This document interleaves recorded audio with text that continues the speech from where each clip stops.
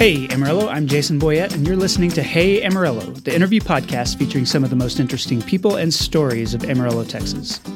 First, I want you to know that the new issue of Brick and Elm magazine is available in stores and on local newsstands, and I'm really proud of this issue because the features in it are just so broad and varied and diverse. There's a fashion photo shoot. There's a deep dive into trash at the city landfill, not literally, but a deep look at it.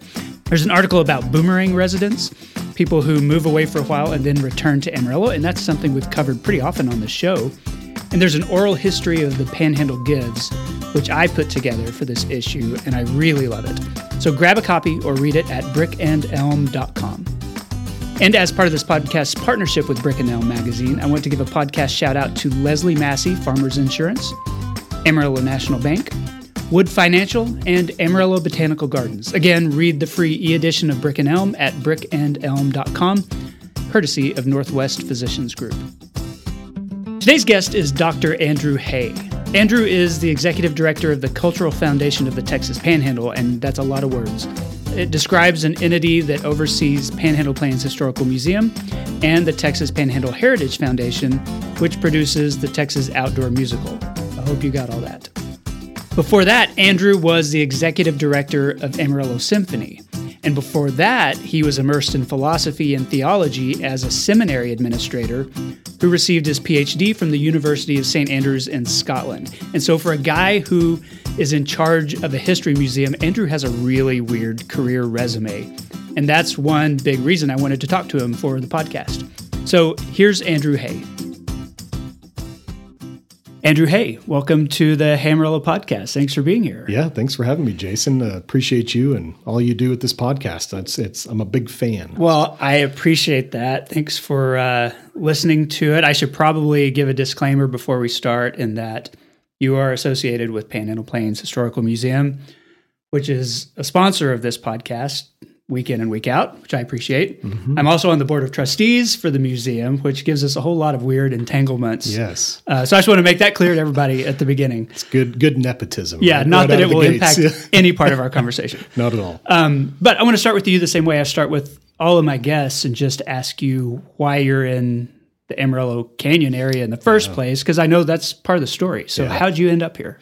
Yeah, I'm originally from Littleton, Colorado. So grew up just north of here, about fourth generation from the metro area of Denver, and ended up here a series of events.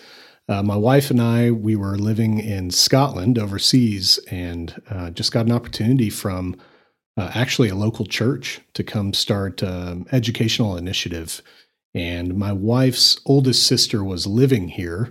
So we had visited Amarillo before when we were actually living in the UK. And so we would come here, and of course, family was a huge draw, a job was, but we just loved the simplicity of the high plains, and we fell in love with it. And so we had an opportunity, and we jumped on it. Where were you in Scotland at the time? I was at St. Andrews. Okay. So for the golf aficionados out there, I got to live in St. Andrews, went to the University of St. Andrews. So I was finishing a doctorate there. And I got to play golf. I think it was 100 pounds a year to play 7 courses, and one of those was the old course. Wow. So that was an added treat, but over there for education, which time that's near and dear to our heart. We think of it often. We try to get back when we can as well. Yeah, I know your path to being in charge of a history museum has been a little bit of a winding one. And just you talking about getting your doctorate in Scotland. Tell me about your career path. I mean, I guess starting when you were, graduating from high school, trying to figure out what you wanted to do. Like, what was the goal back then? Yeah, actually, I didn't really see a good path, and we can certainly get into, the clear path is a very winding one where I can't really see the next bend, which is exciting. But it started with, after undergrad, I was working in insurance, actually. That was my dad's trade, and I thought, okay, well, maybe I'll take over the business, and got into that. And in the Denver area? Yeah, in Littleton. Okay. And so I thought that, okay, well, maybe that's the path of least resistance. Seems interesting. You get to work with people. You get to help people.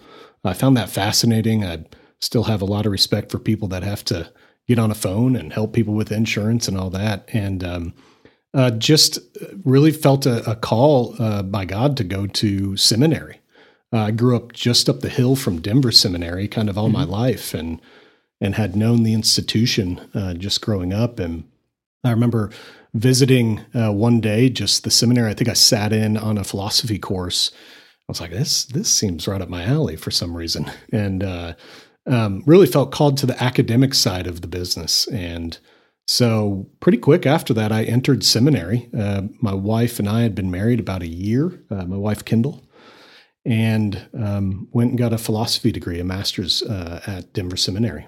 And it was during that time I didn't feel called to ministry, really. I felt called to the classics and the great books and all the big questions in life. And philosophy degree doesn't open a lot of doors. Yeah. The old adage is, in fact, it might close some doors. Right. It opens the door to a barista, I guess. That's the joke. But so just going through that time is a really formative time for me going to seminary. I had great professors, met great people. And I remember one of the professors, Craig Blomberg at Denver, said, well, have you, thought of a PhD? And I'm like, oh, I don't know if I'm cut out for that. But it put something in my head. And then my wife's childhood friend, her husband went to the University of St. Andrews to do a degree there. And, he said, oh, it was incredible. I did it in 3 years. We're at 7 here and all those things. And so applied to, kind of the usual suspects over in the UK and was accepted to a lot of institutions there. And this will sound really shallow, but for anybody that has moved overseas with a wife who happened to be pregnant at the time too, you're going to find the place where she's going to feel best, or your spouse is going to feel best. And so we actually ended up visiting St. Andrews. Is the only sunny day. We looked at all the other universities and we happened to go to St. Andrews, right on the east coast of Scotland on a very sunny day. And if you've never been there, it lives up to the hype. I mean, 100%. It's like Aspen by the sea. It's a touristy town because of the golf course. You've got a 600-year-old university.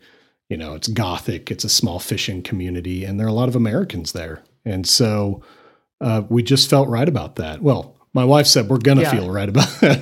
And so we moved over there in 2009, and I got a further master's, a Master of Letters there in Theology and the Arts. Okay. And then, that sounds like a really British sort of. Yeah. How does that compare to? Yeah. It's weird. It's weird when people say, what are your degrees? And it's like Master of Letters. Yeah. It's a little snobbish, but it is what it is. But it was, it's actually something that connects for me in Amarillo. We felt automatic community there. And there aren't many places where you have that. I think the only other place I felt that is Amarillo. And that's what got us through, lifelong friends from Scotland that we still connect with over and over again. So went on to do the PhD in systematic theology, which was an incredible experience. Not because I contributed anything earth-shattering to the field, but I think one thing I took away from the time that I see in play now, just for me, is learning to distill complicated situations and information. That I think is my biggest takeaway from my time overseas. Which is what systematic theology is taking this giant, Old and New Testaments and trying to find sort of a common path. Yeah, finding a framework theologically for interesting and difficult topics, arranging them in such a way that you get the right weight through abstraction and explanation. And I love doing that. I still love doing that. I don't do that formally, with systematic theology, but I love doing that, reading history or my current position at the museum, saying, there are these many, many things, how do we speak about them in the simplest terms with the most impact? So did you still think as you were pursuing that PhD, as you're getting your Master of Letters, like did you think you might end up in some sort of an educational pursuit, maybe teaching at a seminary? Yeah. So what happened was we moved back and lived actually in College Station. So we lived in College Station for a year.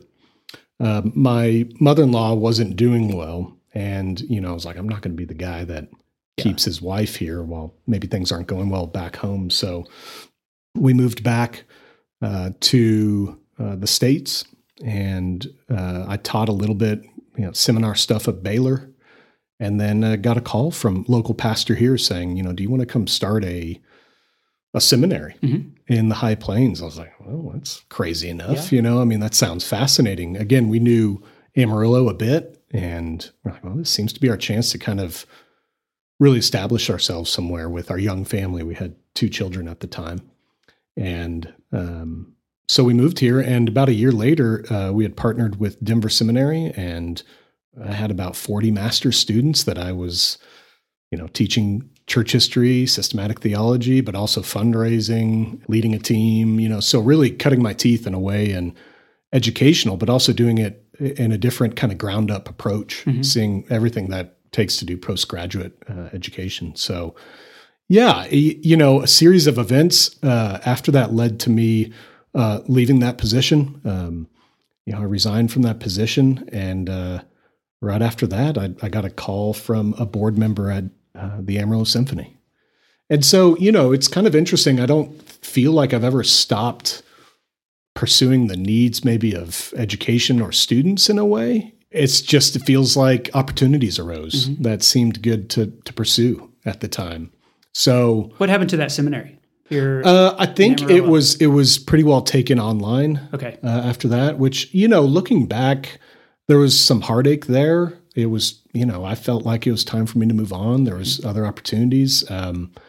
But looking back, I think it was probably the right decision by Denver Seminary to do. Of course, this side of COVID, you go, well, yeah, of course. Yeah. It was a moment where, when I was in it, I had to learn a lot of lessons, still obviously do every day. But, as a leader, you got to hold some things really loosely and learn to adapt when you need to. And of course, I wasn't really calling the shots on some of those things. Some of those decisions were coming from a main campus, and you have to kind of go with the tide. But again, an opportunity arose for me to pursue some different things and maybe cut loose a little bit from education for a little bit, which I think was good looking back. I feel like thinking about your resume, when the symphony is looking for a new executive director, you can't speak from the symphony side, but what equipped you to make that sort of career change? Because it doesn't feel like it matches. No, that's when I met you, was when you were in that position, and you seemed to really enjoy it. We're good at it. Loved my time at the symphony.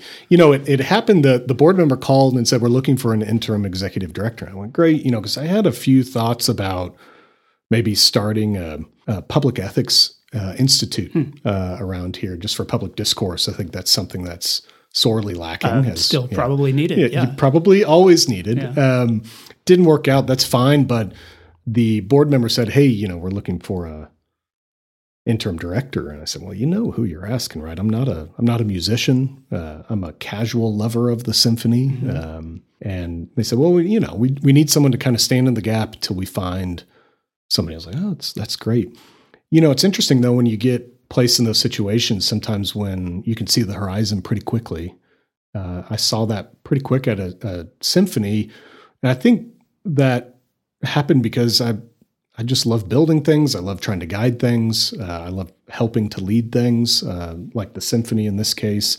And of course, as a civic institution with such history, I took it very seriously. Yeah. Again, I made no bones about it to the people I worked with. I am not a musician. I'm not going to tell you, that, Mozart's Ninth was a little pitchy, but it wasn't that far from academics in a way. You had a highly skilled group of people, the musicians, the orchestra itself, with its leader, the music director, that you had to help guide and bring out the best characteristics that they have. That's pretty much faculty work and student work as well. So I treated it a bit like that. I had the honor of taking it through COVID years, which was everybody, feet planted firmly in midair at that moment. Give people an idea of your tenure at the symphony. What year did you start? It's 1819 to 21. Okay. And where did that fall on Giacomo's tenure there? Had he already been hired? Yes. You came in? It was his last years. Okay.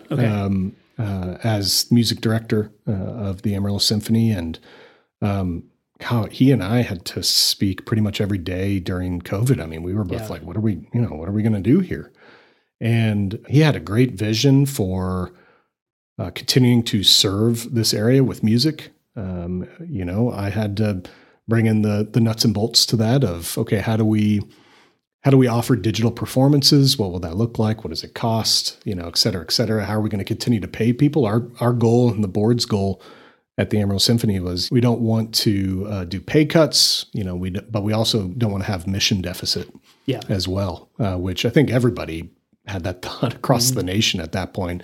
You still want to serve people, especially as a nonprofit in the performing arts. How do you continue to serve and be relevant and inspire people even in a very uninspirational moment like the COVID pandemic? Before we talk about the end of your career with the symphony, I want to hear just kind of what you learned about arts in Amarillo, because it's a common conversation that I have with the depth of the appreciation for the arts here, the support for it, the talent here. You were exposed to all of that. Yeah, I think the really neat thing about being at the symphony, squarely in the performing arts world, was really just the ability to look around and say, this is homegrown talent. It really is incredible. And maybe it's, if you've been to the symphony, people always say, these are our musicians. I'm like, being in that business for a time and being able to go hear other orchestras and compare notes across the nation, the Amarillo Symphony is really, really unique. And I think you could probably say that for a lot of the arts organizations in this town. And I think we take for granted a lot of that. I think we're always competing, even now as we get to the museum, we're competing for people's attention. Mm-hmm. And certainly something has been lost, and I'm as guilty as the next person about being able to consume anything I want with my phone.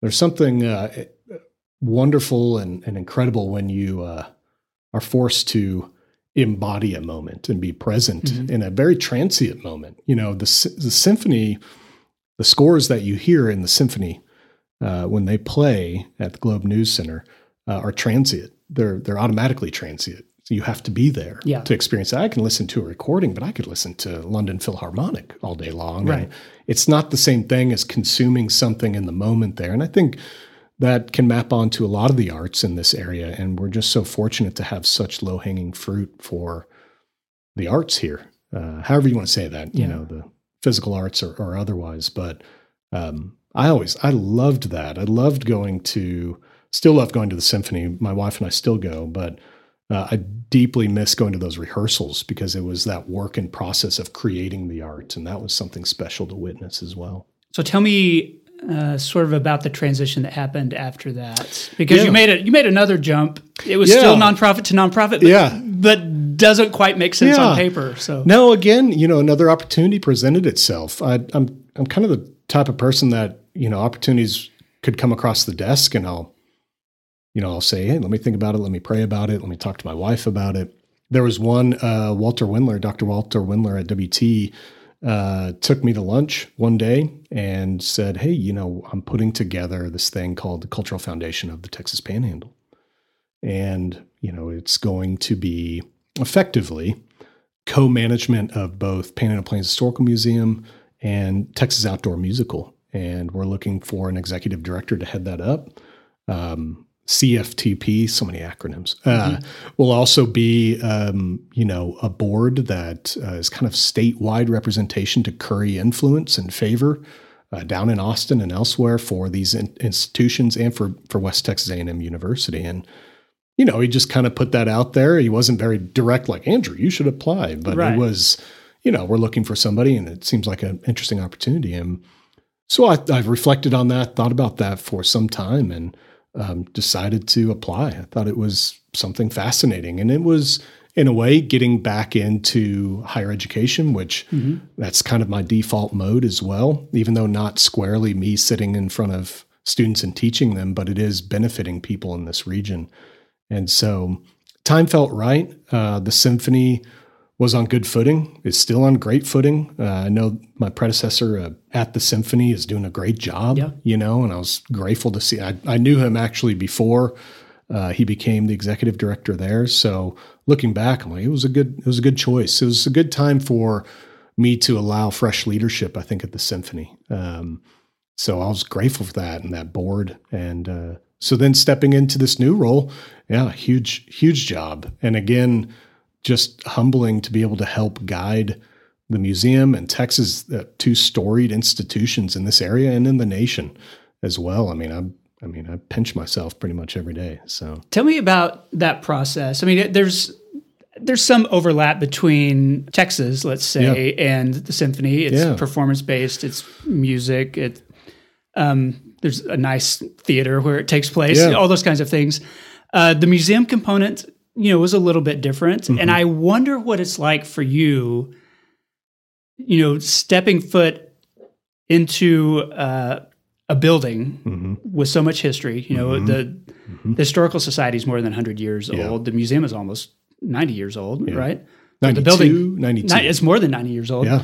A lot of the staff, predated you. Oh, yeah. And so you're coming in new. Hey, we've got this guy from the symphony. He's going to start running things over here. Tell me what that's like to step into something that literally is about history, but has so much history that you've not been a part of. Yeah, I think the way I approach some of these shifts, is that there'll always be an excuse for me not being, I didn't get my degree in the museum field, right? I didn't get my degree in performing arts. But again, when you talk about these very intricate and complicated nonprofit organizations, because they are each in their own way, and the symphony and everything in between, I've prided myself on at least a few things. One, it's the people I work with. I mean, there's no way any of this, even if I was just teaching systematic theology, I have to lean on other people, and they're going to have strengths where I have weaknesses. And that is the case now. I work with incredible people, so it makes it not easier, but there's a lot of trust there and the ability to say, okay, now we can take it to another level. I think that is the first one. The second, for me, again, is just getting back to trying to take complicated situations and information, in this case with the museum especially, and trying to distill them into layman's terms and say, why should people why should they care about this, especially when it comes to history? And for me, it's easy to obsess over the history here because I find it now as something that is going to be part of my history and my kids' history, my grandkids' history. I may not know every in and out about the history of the High Plains. I don't know anybody that does, but to be able to go down into the storage area of the museum and say, this history is incredibly alive, and I get paid to obsess about it. Yeah. And then tell people they need to obsess about it and support it as well. I think it goes a long way. It certainly goes a long way, and it helps at least with the ins and outs, the politic, and everything else about running a museum in the United States. So it's been a fascinating transition, but I feel like I've done it before. Okay. If that makes sense. One of the things that strikes me is interesting about your journey is that, you were educated in Scotland, where every building was built about 900 AD. The bricks on the roads are 4 times as old as the United States. Right. You're studying systematic theology, which means you're immersed in manuscripts that are, centuries old, let's say. A couple thousand years. And then you come here to a museum that's celebrating the history of the Panhandle Plains, where some of the artifacts are, 1894. And that history, when I visit Europe, the history of this area seems so shallow, I guess. And yet when you're here and you're in it, I mean, those stories are so fascinating. And I wonder what your career tells you or what you've learned about how to think about history, because you think about it in very different ways in the different things that you've done. I think, oddly, I kind of see it opposite. I think being over in the UK and Europe, the continent itself, it is incredible encountering that history, even in illuminated manuscripts. You're like, wow. Oh, yeah. But there's such a disconnect for me because the difference here, the regional history here seems so deep because it's so fresh. Maybe it's just behind us in the horizon, right? I mean, the High Plains are quote unquote settled, but they're never really settled, right? That's the strange thing about at least this part of the country. It takes a lot to live here, and it takes a lot to continue to live here. And so to me, it feels like I can see those fingerprints a lot easier on some of the artifacts at the museum or some of the stories we know of this region. Whereas I do go to Europe, and let's say you go to the British Museum, which is overwhelming in what it has, but I go, wow, the Elgin marbles. I go, okay, but it doesn't really connect with my family or my friends' families, so it's just a little different. And then the interpretive aspect of that too, like you can interpret manuscripts and see what they're saying, and there's something hallowed about that, and it's wonderful. But I see an interview with Charles Goodnight, and I go, oh, that's not that long ago. Yeah. And, this was such a different place just a few generations ago. And something about that excites me at least as much as just Western Civ that you get in the UK or elsewhere. So I don't know. I think it's just so much more personalized. I'm sure it's personalized for somebody over in the UK, but even then, my colleagues back in the UK are like, well, it was 2,000 years ago. Who cares? You know, so I think it's maybe the history here that is found at PPHM is very personal and present for a lot of people, and I hope they claim it. I mean, everybody has a right in this area to claim that history in some way. I want to let people behind the curtain a little bit when it comes to Panhandle Plains, because I think most of my listeners will have been there and walked through it, seen the exhibits, they're familiar with it. Never think of it in the terms of the way that you think of it or the curators think about it. One of the things I've learned just being on the board is that you think of a museum as like this static place, a history museum. Well, it's just got a bunch of old stuff. It's always going to have old stuff. Old stuff doesn't change. And I've learned like how dynamic it is because you're constantly thinking about, okay, what's the next exhibit? What items from our archives, kind of conform to this idea that we've got. And so tell me about just managing it month to month, year to year, what it's like. It is, you're absolutely right.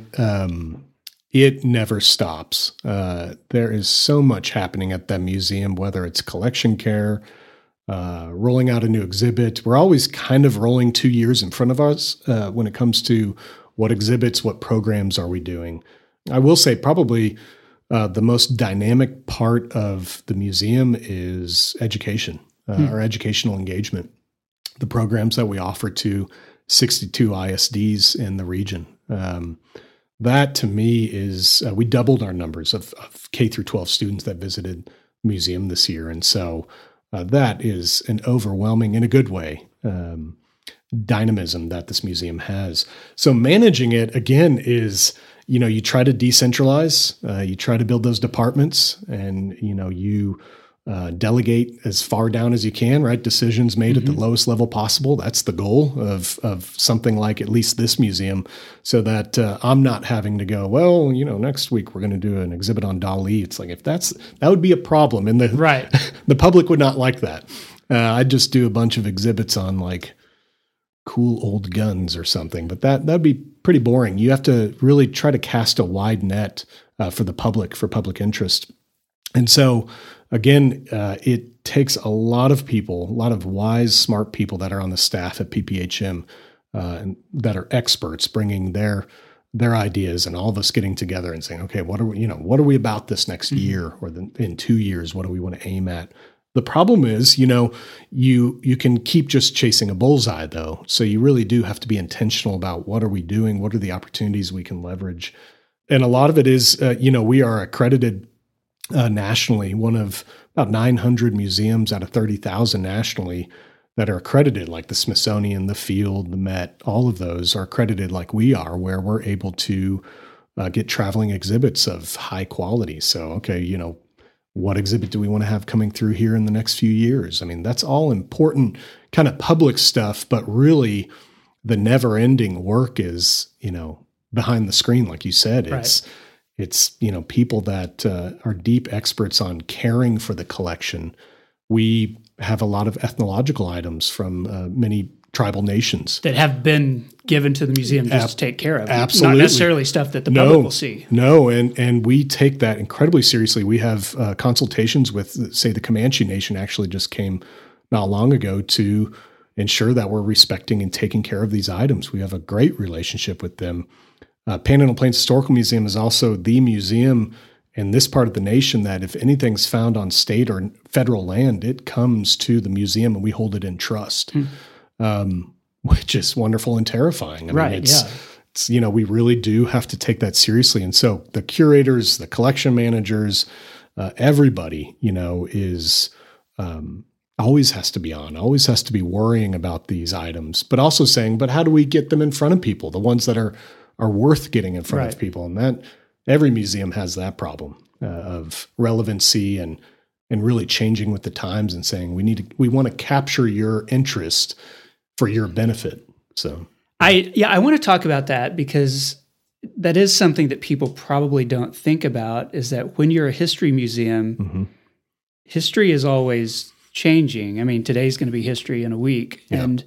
And so the idea of what you are covering is constantly in flux. And you have to think long-term, not just what are we going to do exhibit-wise this year, but where's this museum going to be in 10 years? What do we need to do to make sure this museum is still around in 80 years, when there's going to be an exhibit about the year 2023 and the things.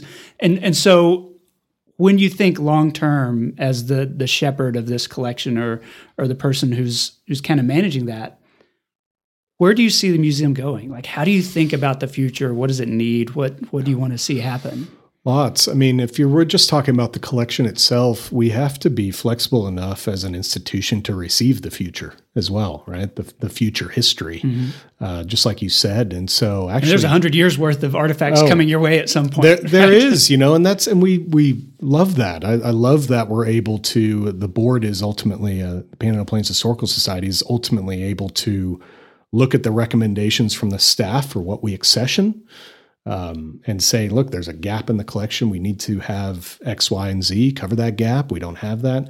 But also really positioning the museum in a way where we really are trying to get away from a lot of the, especially in the archives, take archives, for example, getting away from those textual items, which are important, but we know, by the time we start collecting in another 10 years, it's going to be digital items. Right? Like we're talking right now, right? This is a record of, some fool that works at the museum talking to Jason Boyette, but it is somehow something of a snapshot of the end of 2023 or into 2024. Does it need to be in an archive somewhere? Probably to give a slice to some future researcher, some future individual that wants to know what was happening in that year in the Panhandle of Texas. But you have to position an organization in order to receive that. And so that's both technology, but it's also space. And so we do have a 92-year-old building, which is a great building, a fascinating building, but it is also one that the Texas A&M University system is saying, okay, how do we invest in that? Because at some point, I would assume PPHM needs to have a very efficient, modern building alongside its existing, whatever that looks like. Right. But there needs to be some forethought and really investment in that. And I think that's why partnering with WT, being a part of WT for about 100 years is such a benefit for the museum. But, it is, we need kind of everybody rowing in the same direction, saying, we do need to receive that future. And you can only store so many saddles. You can only store so many saddles. There are a lot, and they take up space. And, again, if you had a curator on here, they would say, they are responsible for past decisions or indecision as well. Same with me in my seat. I'm responsible. Great people held the seat that I sit in. I'm grateful for them. But, like everyone, I got to say, how do I leave this in a better position in 10 years or, if I'm still there or not or whatever? I need to be able to hopefully leave a footprint that they say, well, okay, that person at least started the ball rolling in the right direction for these future challenges that we need to overcome. You didn't grow up in this area, but you are intimately involved in telling the story of this area. Yeah. I think of museums as a storytelling device. Or memories, right? Yeah, we get to hold people's memories in trust. Yeah. Tell me what you've learned as, I guess, a newcomer, what you've learned about this area, about its people, about maybe how the history kind of impacts who we are today. Yeah, I think one indelible mark, obviously, is the closing of the West here and the clash of cultures. I really have turned through many pages and been honored to be able to be in front of a lot of objects that we have in the collection that speak to that. It was a volatile place not long ago. But there's also interesting kind of glimmers of hope. You think of course, the famous individuals, the Quanah Parkers of the world and the Charles Goodnights, who really had to overcome a lot. We have 3 headdresses. We have Santanta, Kiowa individual, Big Tree, another Kiowa individual, and Quanah Parkers. Those are 3 of several war bonnets that we have, and they really do tell a fascinating and sad story about the native populations that lived in this region. One committed suicide, one died of old age in captivity, and then Quanah Parker kind of represents for the Comanche people the ability that he had to reinvent himself, which maybe regrettably so. Yeah. But it's fascinating just that in this little area, you've got that story, right? And thousands besides. And so I think it's just it's a region of reinventing, right? It's never, you can never put a punctuation mark on the end of kind of the Panhandle of Texas. It's just people have to continue to reinvent themselves and learn how to innovate and overcome. And you can see that nowadays too. The people that live in this area are pretty incredible. I find that every day. People innovating, trying to overcome, trying to do something in this place that's maybe never been done. So this is an ad for Attorney Dean Boyd, but it's also a personal endorsement. My son Owen was in a pretty bad wreck at Texas A&M right after we dropped him off for his sophomore year of college. The wreck wasn't his fault, but he got broadsided by another driver, which rolled his car, and Owen had to climb out the sunroof. He walked away from it. We're so thankful for that, but his car was totaled and it left Owen with a shoulder injury. So one of our first calls was to Dean Boyd's office. Dean had been a guest on this podcast back in 2019. I knew about his story, but it wasn't until Owen became a client that I really understood what he does and how meaningful it is. Working with his office throughout that process was amazing. They treated Owen right. They answered our questions. They made the whole process seamless and were able to negotiate a settlement that covered our son's medical bills and satisfied all of us. So for us as parents, Dean's office was a lifeline during a really stressful period. I just can't say enough good things about the law office of Attorney Dean Boyd. If you've been hurt in a wreck, call him at 806-242-3333 or visit deanboyd.com. I'm really thankful for Dean Boyd. I'm thankful for his support of Hey Amarillo. Okay, I'm back with Andrew Hay. Andrew, this is part of the show I call 8 Straight. 8 Straight is sponsored every week by Panhandle Plains Historical Museum. I assume you're aware of that. On the WT campus, it's the largest history museum in Texas, and I usually will tell my guest about something interesting in the collection, but you know more than I do, so I want you to finish this sentence. Its collection includes what? Oh, man. Probably, I think of the new bison exhibit we have up at the museum, and it has, look, I'm biased, right? Yeah, sure. It probably has one of the most incredible cross-section of bison-related objects, maybe in the nation. I was astounded. I had the pleasure of helping put that exhibit together, and when you do a search function of bison in the PPHM collection, it returned just incredible items from prehistoric all the way up to modern. And I would encourage people to come see the exhibit, but within that exhibit, there's really one fairly poignant piece in that exhibit, and that is a daily calendar. It's a Kiowa daily calendar. It's about 60 feet long, but it's rolled up to one section. It was when the Kiowa people were taken to the reservation, they would keep a daily calendar, and it has a red bison on it. It has lots of symbols, but there's a red bison on it, and that symbolizes it was June. In the 1880s, it was the last time they saw a bison in the wild. Wow. And so really a poignant kind of near end to the species of the bison, what it meant to a people. And so, of course, there's great conservation efforts through individuals, but that to me is a pretty special item in the collection at PPHM. Okay. And that collection was enough to capture the attention of, let's say, Ken Burns. Yeah, that's right. Yeah, Ken Burns came to the museum and did a lot of his research for his program, his most recent program. Okay, well, you can see the bison exhibit, which I recommend at the museum, and learn more at panhandleplains.org. Okay. First question. When you think of Amarillo and Canyon 10 years from now, what do you hope for? Man. I hope for a few things. I hope, one, as the city seems to continue, Amarillo continues to grow into the wind, southwest, and it seems like Canyon's growing north, that there's some concerted city planning. I hope there's a master plan. Everybody likes their green spaces and some forethought in there. I'd say the other is, I think there's some educational challenges in our town that I'm hoping are overcome, and there's some dynamic thinking on that and some good solutions. Yeah. And I think both of those are impacted by the way the cities are growing. That's right. I mean, when you think about Amarillo and Canyon meeting at some point, Yeah.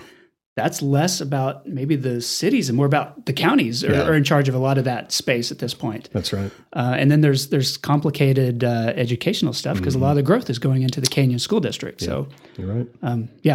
I hope there's smart people There are. thinking forward about those things. Yes, absolutely. Because I don't know how to do that. Okay, other than wind, what does this area have too much of? This is going to sound bad because I stop at one every day, but gas stations.